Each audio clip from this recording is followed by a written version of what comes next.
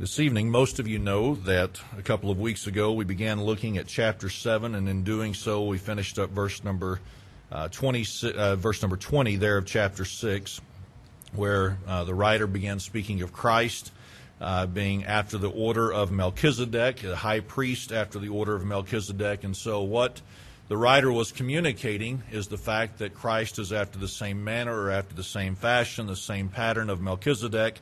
And so as we made our way to chapter 7, the writer did everything he could to confront Jews on this truth that Melchizedek was superior to Abraham.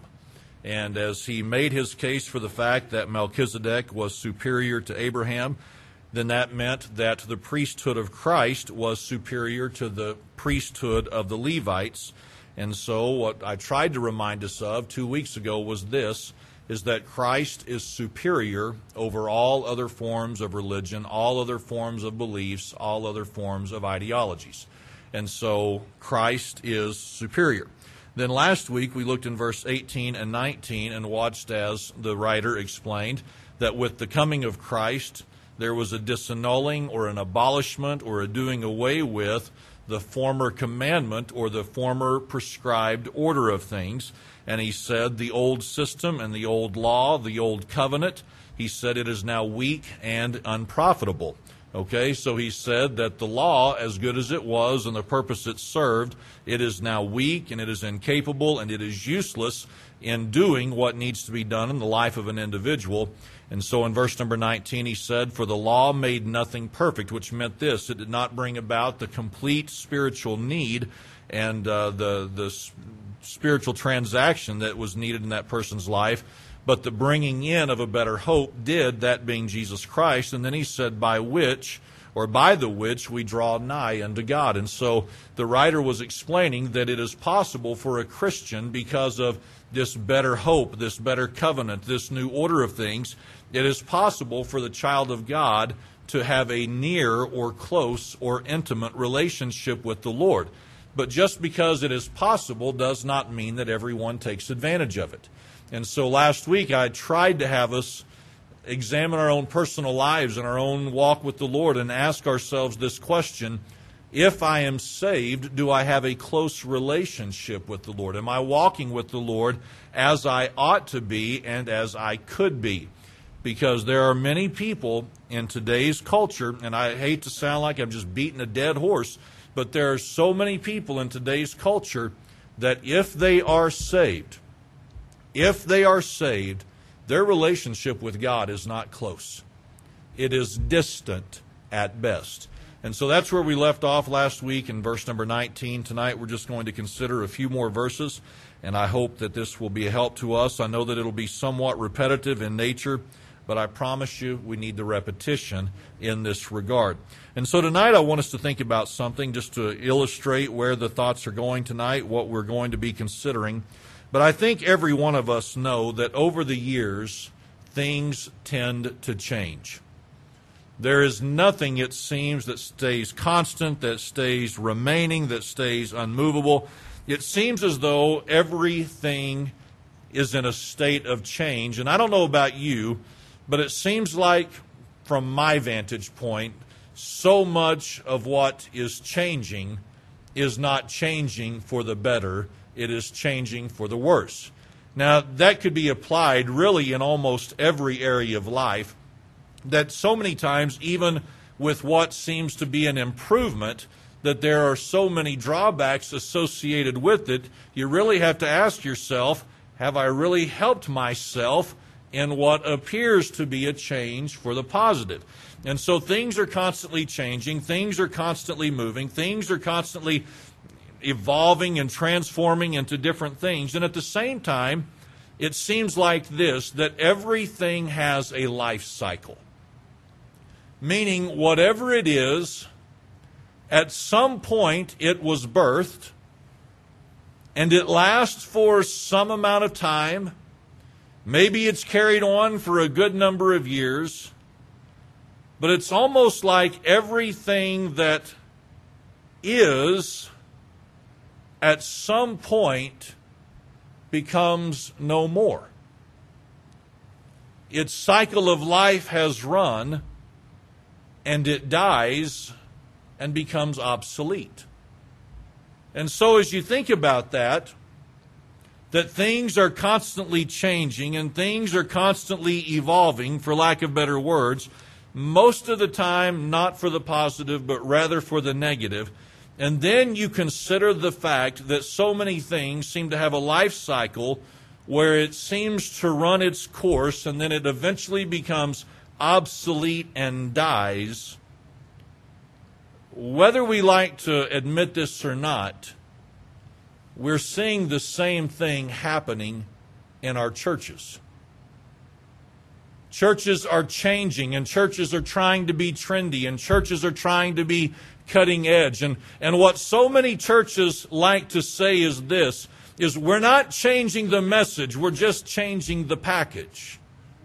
We're not changing the message, we're just changing the approach to make it more appealing and to make it more exciting, and that's what we're trying to do. And though I think many people believe that that's what they are doing, here is what I believe is happening in more churches than not, though probably unintentional in the beginning, that as they are changing the presentation, the message has also been changed. And so therefore, the change is not for the better. It is ultimately a change for the worse. And so here's what we see even in churches. These life cycles.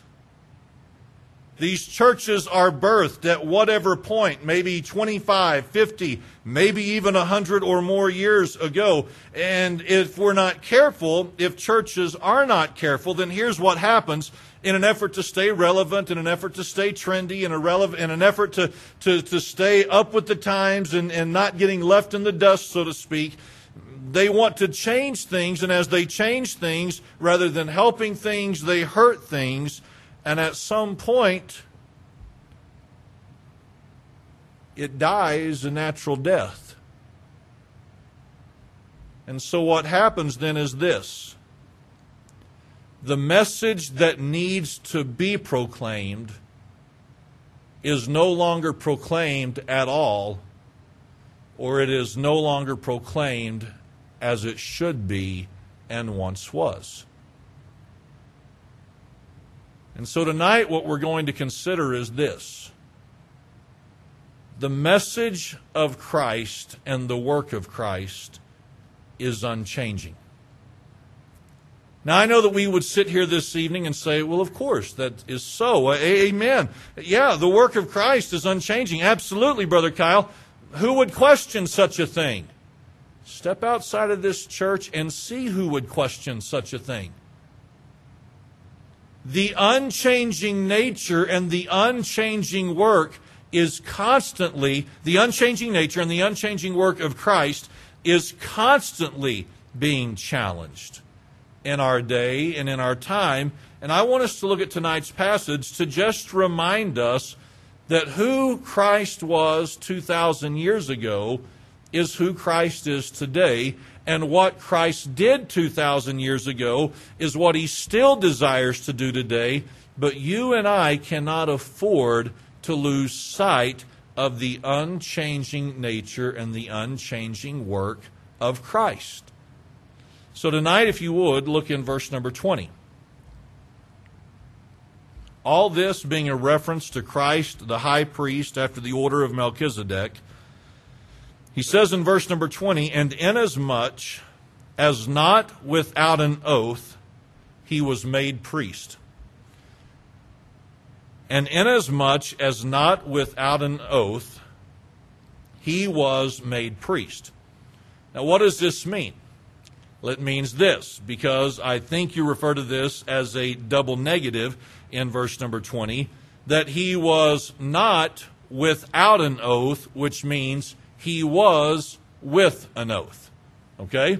Now this is talking about the priesthood of Christ, and so what he says in verse number 20 is this, is that with the priesthood of Christ came with it an oath or a covenant or a process or a promise. And this, we will see in just a moment, is opposite of the priesthood of the priest. Okay, so in verse number 20, he said that he did not come without an oath, which means that with Christ there was an oath or there was a promise. So what was the oath? What was the promise? Well, notice toward the middle of verse number 21, he said this: the Lord swear and will not repent. Okay? Now this is a quotation from Psalm 110, verse number 4. The writer of Hebrews chapter 7 is quoting the King David whenever David wrote these words, the Lord swear and will not repent. What does it mean to repent in this context? It means this: to change one's mind. Okay? And so the Lord has sworn, the Lord has made this promise, the Lord has made this covenant, this oath, and will not change his mind. Thou art a priest, how long? After the order of Melchizedek. He said, thou art a priest forever after the order of Melchizedek. And so what he says in verse number 21 is this, along with verse number 20, that with the oath that was given of Jesus Christ, he is going to be forever the priest after the order or after the pattern of Melchizedek. And so what we begin to see immediately then is this, is that the work of Christ and what he did, that is now established forever for all mankind. He said in the first part of verse number 21, he said, for those priests, being the Levitical priest, he said, those priests were made without an oath, but this with an oath by him that said unto him. So here's what he is saying. He is saying this: the Levitical priesthood never came with a promise, never came with an oath, never came with a covenant that said that you will rule forever or that you will be used in this service forever. And so the priest, as wonderful of a position as they held, and for all the years that they served, and for all the people that they stood for, the people between them and God, for everything that was accomplished through them, there was never a promise by God that their priesthood would be established forever.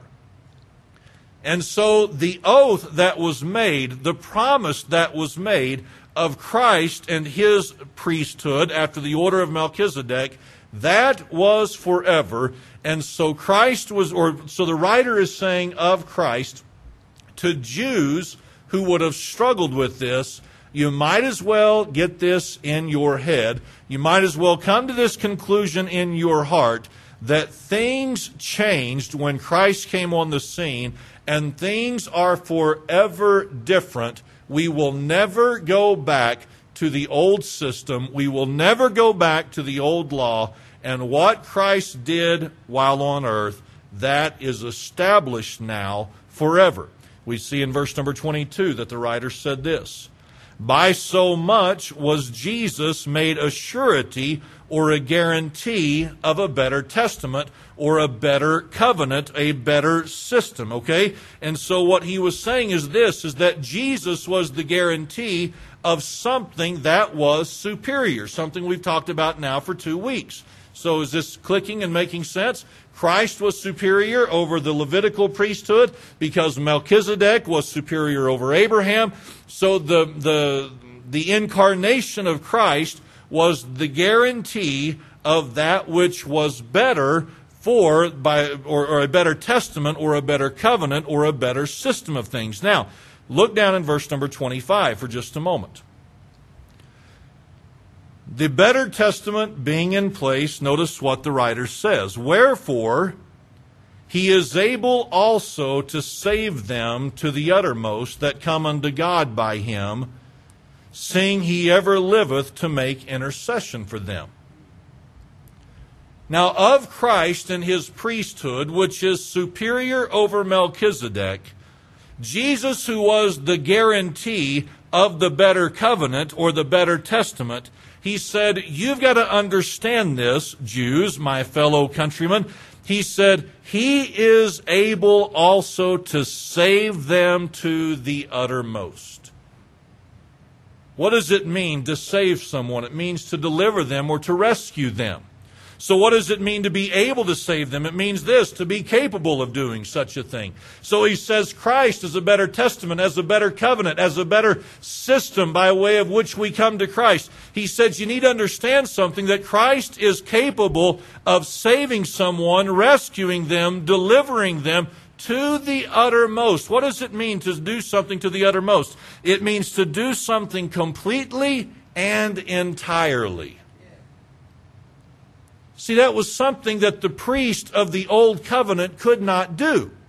The Old Testament priests, the ones who were a part of the Old Covenant, they could stand as an intercessor between the people and God, but there were only so many things that the priests were able to do. They could only push back the sin so far through the offerings and the sacrifices. Only so much could be done for the people by the hands of the priest. But the writer reminds them that with the superiority of who Christ is and the weakness and the unprofitableness of the old system that has now been abolished, he said, Christ, you must understand, is capable of saving people completely and entirely. Again, going back to the part in verse number 19, where the law made nothing perfect, but the bringing in of a better hope did. He is saying Christ is able to completely and entirely save someone from their sin.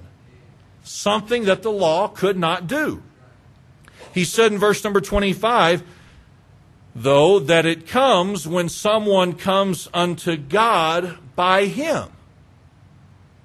See, what Christ does is this. He gives the individual, he says, access to God through Him, because He said, seeing He ever liveth to make intercession for them. He ever liveth. That means back then He was alive.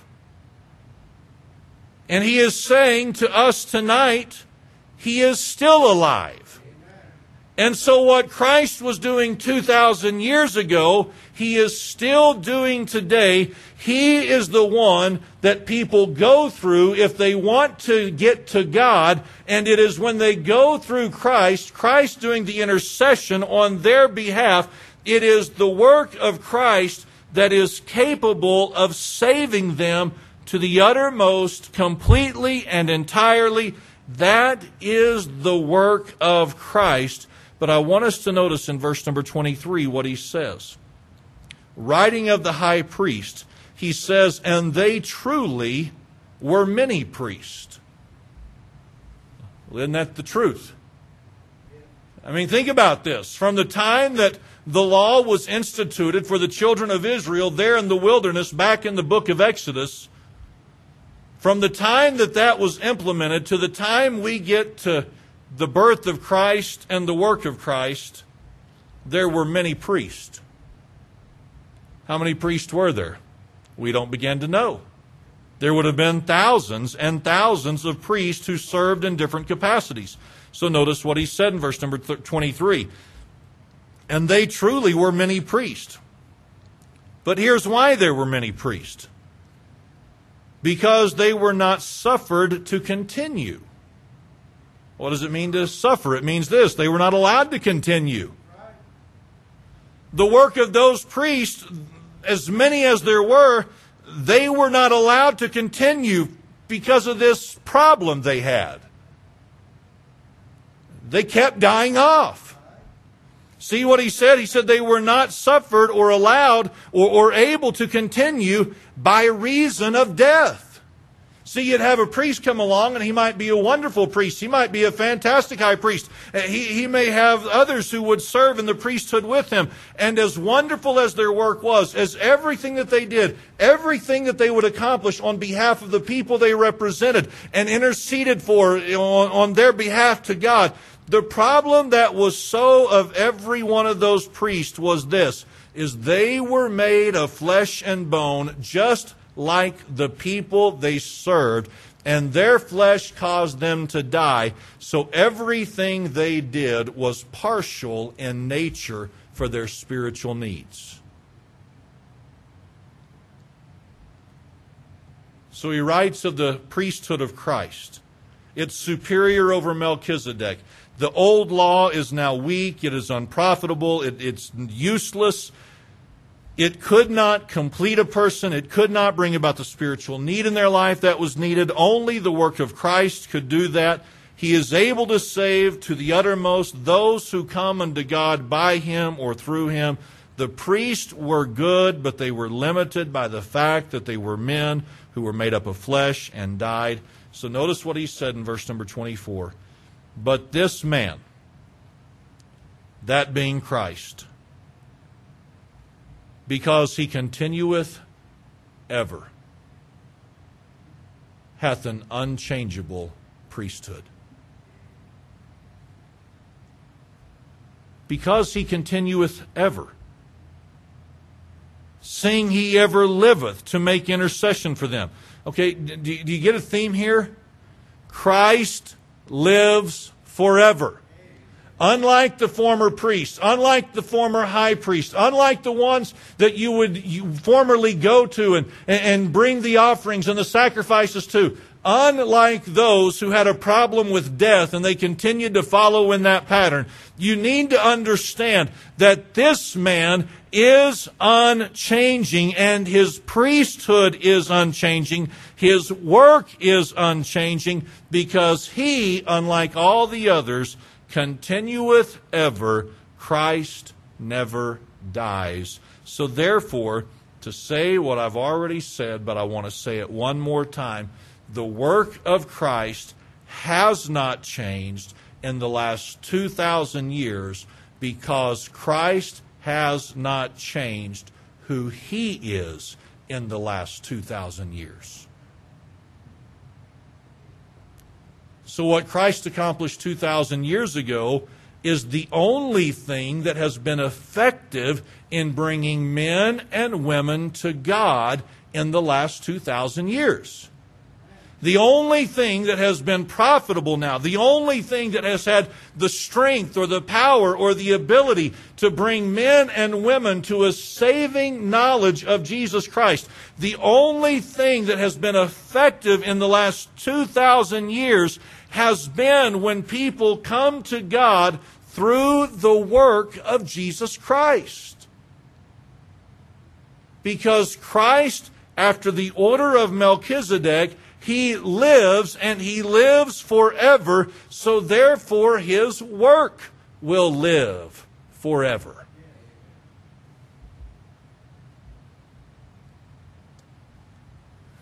Why do I need a reminder of such a truth? And why do you need a reminder of such a truth? Well, here we go again. Because of where our world is at today. And how it is affecting churches that once believed that Christ and the work of Christ was the only effective means of getting people to a saving knowledge of Christ and a personal relationship with God. It has permeated the church so much, and I don't want to overgeneralize things. I really don't. But I'm telling you, we are living in a day where it has so permeated the mindset of the church that maybe it's not, or maybe I don't need to be so radical, maybe I don't need to be so narrow on this, that in a sense what it has also done, now please get this, in a sense what it has also done is it has dulled the senses of many people sitting in churches to have a burden for the spiritual conditions of people. Because what has happened now is this. We have gotten so used to terminology that is heretical in nature that someone may not even have a testimony of placing their faith in Christ for salvation, and yet we have still bought into the fact that that person must have a relationship with God though they did it outside of Christ. And many people sitting in churches are comfortable with testimonies that are void of the work of Christ. So you hear someone and they say things like this, well, I got baptized. Who cares? The work of salvation has never hinged upon baptism. Well, I was confirmed at this age. I don't care what happened at this particular age. Well, I just grew up in church. That's good that you grew up in church. But the only way that a person can be saved to the uttermost, to be saved completely and entirely, is through the eternal work of Jesus Christ. No man will make it to the Father but by Him. The Scripture is simply agreeing with one another, and you and I cannot lose sight of the fact that there is no other way in which man can be saved except through Christ. And we've become so weak. And we've become so casual in what we accept these days as testimonies of salvation. And friends, as this trend has been happening, I don't know how long, but as we're seeing the shifts, as we're seeing the changes taking place in our churches, we've got to understand something. The changes have not been for the better, they have been for the worse.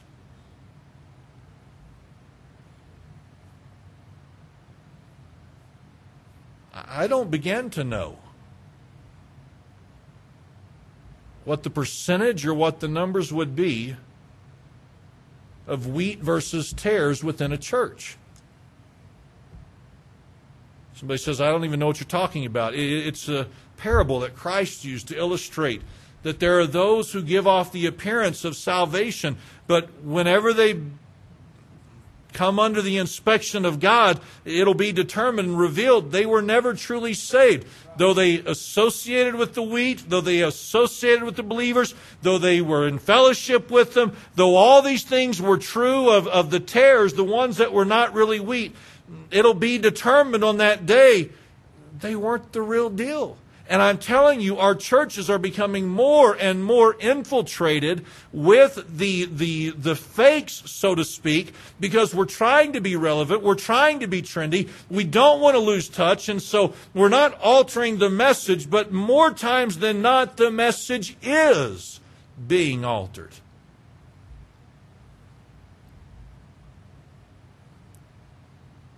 And it's killing most churches. It's not that their doors are closing down, but it is killing the message that needs to be declared. Listen now, it is killing the message that needs to be declared, not just from the pulpit, but from the lips of every member of that church. See, the preacher is not the only one who is supposed to declare the unchanging work of Christ in a person's life. It is not just the preacher who is supposed to be telling people about the work of Christ and the fact that only those who go to God through Christ are saved to the uttermost. It is as much your responsibility as it is my responsibility to make the message known that only Christ can save, and any religious system outside of Christ, it is inferior and will not lead to genuine repentance and salvation.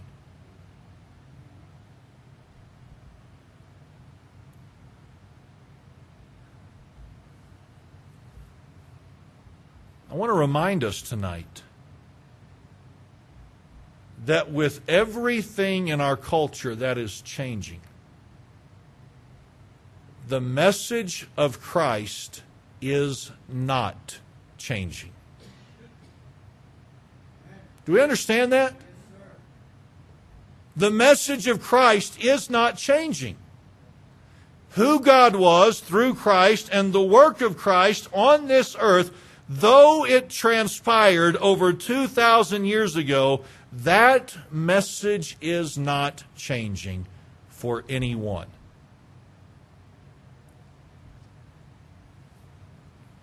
And so it ought to remind us tonight to realize this. I don't have the right to try to change it. Are you hearing this? We've got people right now who are looking down and they're not really giving attention to the Word. I want us to listen to this. I don't have the right to change it. I do not have the right to try to alter what God established through Christ 2,000 years ago forever. And so someone comes along with the flimsy testimony. I don't have the right, because of feelings and emotions and affection, to change what the Word of God said to try to make myself and that person feel better about a testimony that is at best very weak. Does this make sense? The work of Christ is unchanging. So therefore, I don't have the right, and I don't have the freedom, and I don't have the liberty as a Christian to alter it for anyone, as unpolitically correct as this message is going to continue to become in our nation.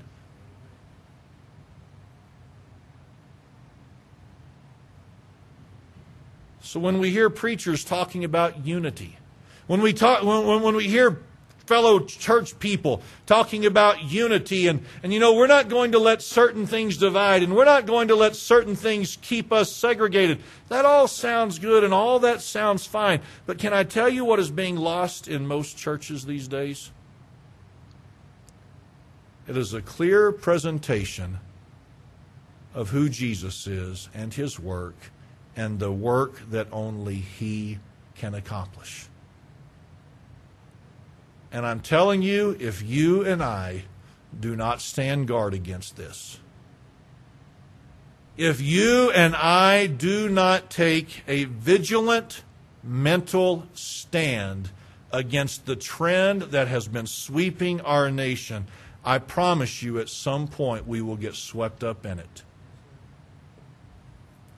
And we will listen to people with their flimsy religious experiences. We will listen to people who say things like, well, I have my own set of beliefs. And we will sit there and we will pander to it. And we will sit there and we'll squirm, but we won't say anything. Friends, we do not have the right to change what God established 2,000 years ago.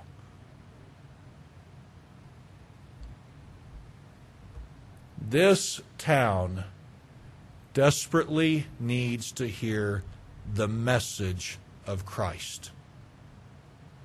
This town does not need to hear another message about tolerance. This town does not need to hear another message about the fluffy kind of love that everyone just feels when they come into the house of God. Of course, we need to show love, but you understand what I'm saying. Our town does not need to hear about more tolerance and more love and more acceptance and more this and that and ooey and gooey and mush. What we as Christians need to be declaring is this. If you want a personal relationship with God that is close and intimate and what it can be, then the only way that you get that is through a personal relationship with Jesus Christ. Well, I just don't feel that way. Listen, I'm sorry. You and I probably ought to quit having this discussion then at this point, because you're not going to change me, because I don't have the authority to change what God established 2,000 years ago. But I'm telling you, friends, we need a burden to proclaim the unchanging message that Christ and Christ alone is the only intercessor for a fallen man to a holy God. But if we don't remember that, we will lose the burden and we will become swept up in this change, and I promise you, it will kill what's been done in the past and the work that has been done in the past for the cause of Christ. Will the church always exist in some form? Yes, I understand that. The gates of hell will not prevail. I understand. But I can promise you this, there are many churches who once preached a clear presentation of the gospel of Christ, who today will almost accept anything because, well, you know, we don't want to judge or offend or whatever. His work is unchanging.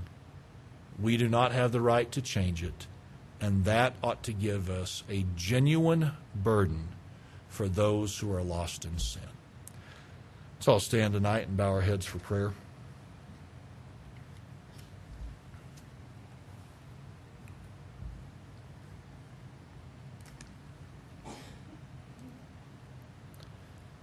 Father, as we come to you this evening, Lord,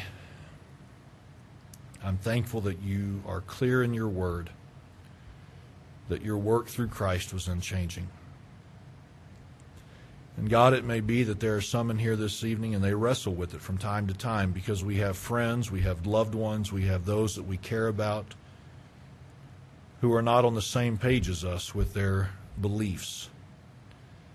And so there are times that we're tempted to sway just a little bit, to compromise just a little bit. And Lord, would you help us tonight to remember we do not have the right to change what you established forever. And would you help us to have a burden to let that be known whenever you would give us a chance, whenever you would give us opportunity. I pray that you'd help us tonight to be what we're supposed to be. I pray this now in Jesus' name. Amen. As Lauren plays